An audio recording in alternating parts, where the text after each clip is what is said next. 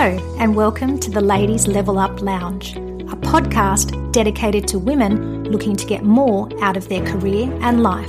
I'm your host, Jenny Woodward. By day, I'm a CFO. By night, I'm working hard helping women just like you accelerate your career without the anxiety and overwhelm. If you're interested in taking control of your career, stepping up into new roles, and experiencing a higher level of success, then you are in the right place.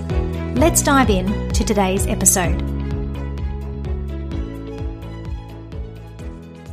Hello ladies, welcome to today's episode. So let's talk about persona.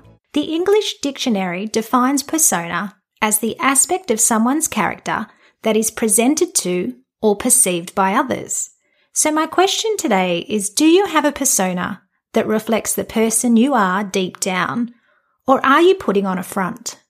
Too often we spend too much time thinking and acting like the person we think we need to be, or the person we should be, the person other people expect us to be, or the person we have actually been conditioned to be. Certain roles, certain industries or job types often have come with an expected way to act or behave.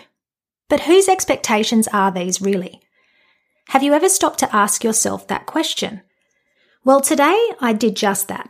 Catching up with a fellow CFO, we were discussing the conditioning we have had as finance professionals over many years. The way we were taught to act, present, manage, and even lead, following an accepted way of the companies in which we worked. In my first role as a graduate accountant in one of the Big 5 audit firms, I was told specifically how I was to dress. I had to have my hair tied back, a matching suit with stockings, small earrings only, and makeup that was considered natural. My jobs following this confirmed for accountants that we should wear suits, have tidy hair, and conservative makeup. But is there truly an accepted way of doing things? Or is that really all made up in our heads? One thing I have noticed is whenever I leave a role, the person after me does it differently to the way I did it and is just as successful as I was. In the same way, I do the role differently to the people before me. Nowadays, what I've noticed is things are a little different. I've worked with amazing executives who have had purple hair, with women with the most outlandish earrings and clothes, and men with the craziest socks and ties I have ever seen. We are now in the era of vulnerable and authentic leadership. And if you don't know by now who Brené Brown is, go and look her up and you'll see what I mean. But how do you recondition years of conditioning? What happens when you start to show up differently, but more authentically? And those around you don't approve or have something negative to say. I want to let you know that doing things differently will inevitably create some resistance from those around you. They are not used to you being this way, talking this way, or even dressing this way. The truth is, it is not for you to make them feel comfortable with who you truly are. That is actually on them. One thing I get told time and time again is that I'm not a typical accountant. I still to this day have no idea what that means, and so I take it as a compliment, so let's hope that it is. I have a voice, I have an opinion. I love to chat, and I love to learn about all areas of the business that I work in. I don't stay in my lane, and over time, yes, that can offend some people. I love to learn, I love to grow. I'm inquisitive about everything.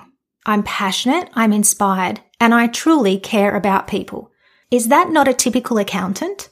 But what is typical anyway? I'm just being me. It is really important to remember that your job is something that you do. It is not who you are. So I've started my opening line at networking events a little bit different than I did previously. I used to introduce myself in this way. Hi, I'm Jenny. I'm a CFO. I now introduce myself differently. Hi, I'm Jenny. I work as a CFO. I'd encourage you to try talking about what you do and who you are differently. It's very empowering.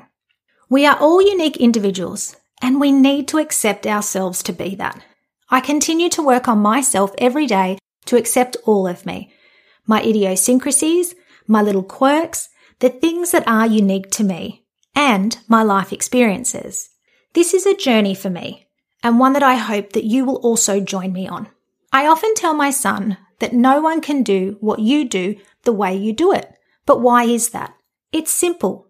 No one has had the exact same experience as you. No one thinks exactly the way you do.